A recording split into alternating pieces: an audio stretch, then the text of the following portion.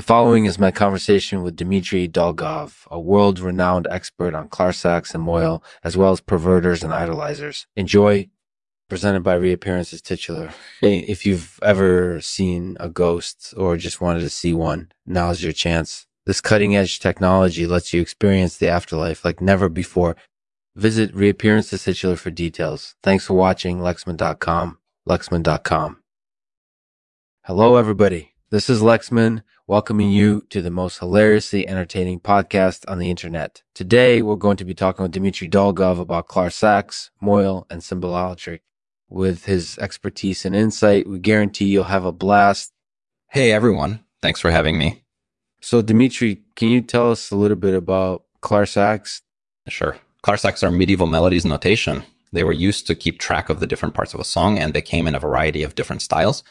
Wow, that's fascinating. So what do Moil and Moil music actually entail?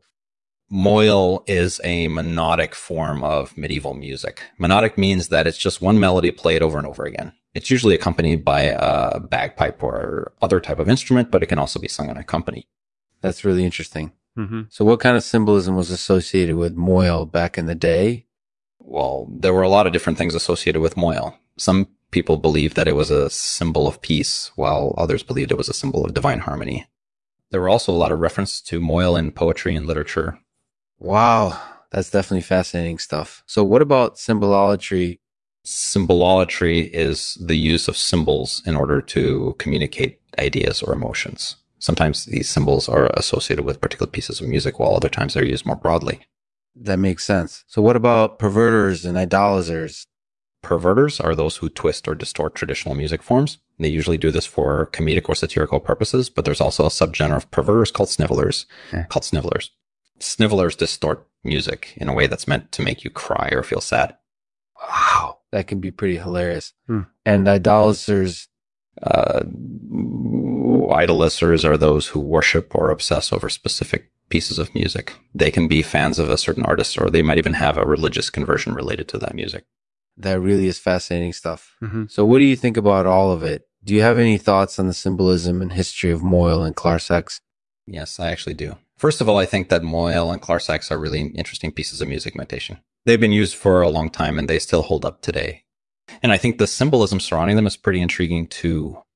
Yeah, that's definitely true. So what about perverters and idolisers? Do you have any thoughts on those subgenres of perverters? Well, as far as perverters go, I think they're really funny. Snivelers, on the other hand, can be a little bit more batshit crazy. But overall, I think they're kind of neat. That's definitely true. So what about idolisers in general? Do you have any thoughts on why fans of a certain musician might become an idolizer? Yeah, I do. In my opinion, there's probably a lot of different reasons why somebody might become an idol as a player. Sometimes it's due to religious conviction, while other times it might be because the musician represents something important to them personally.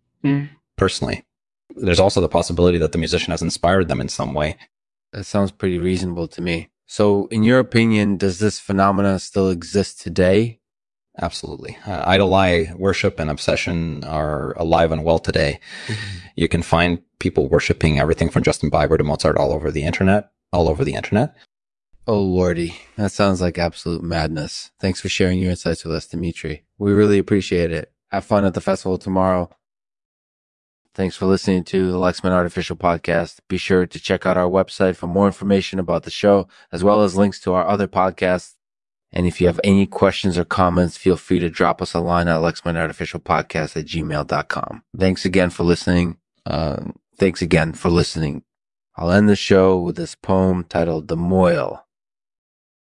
The Moil, the monodic form of medieval music, with its wail of despair, it pervades our days. For those who love to laugh and cry, it's a must.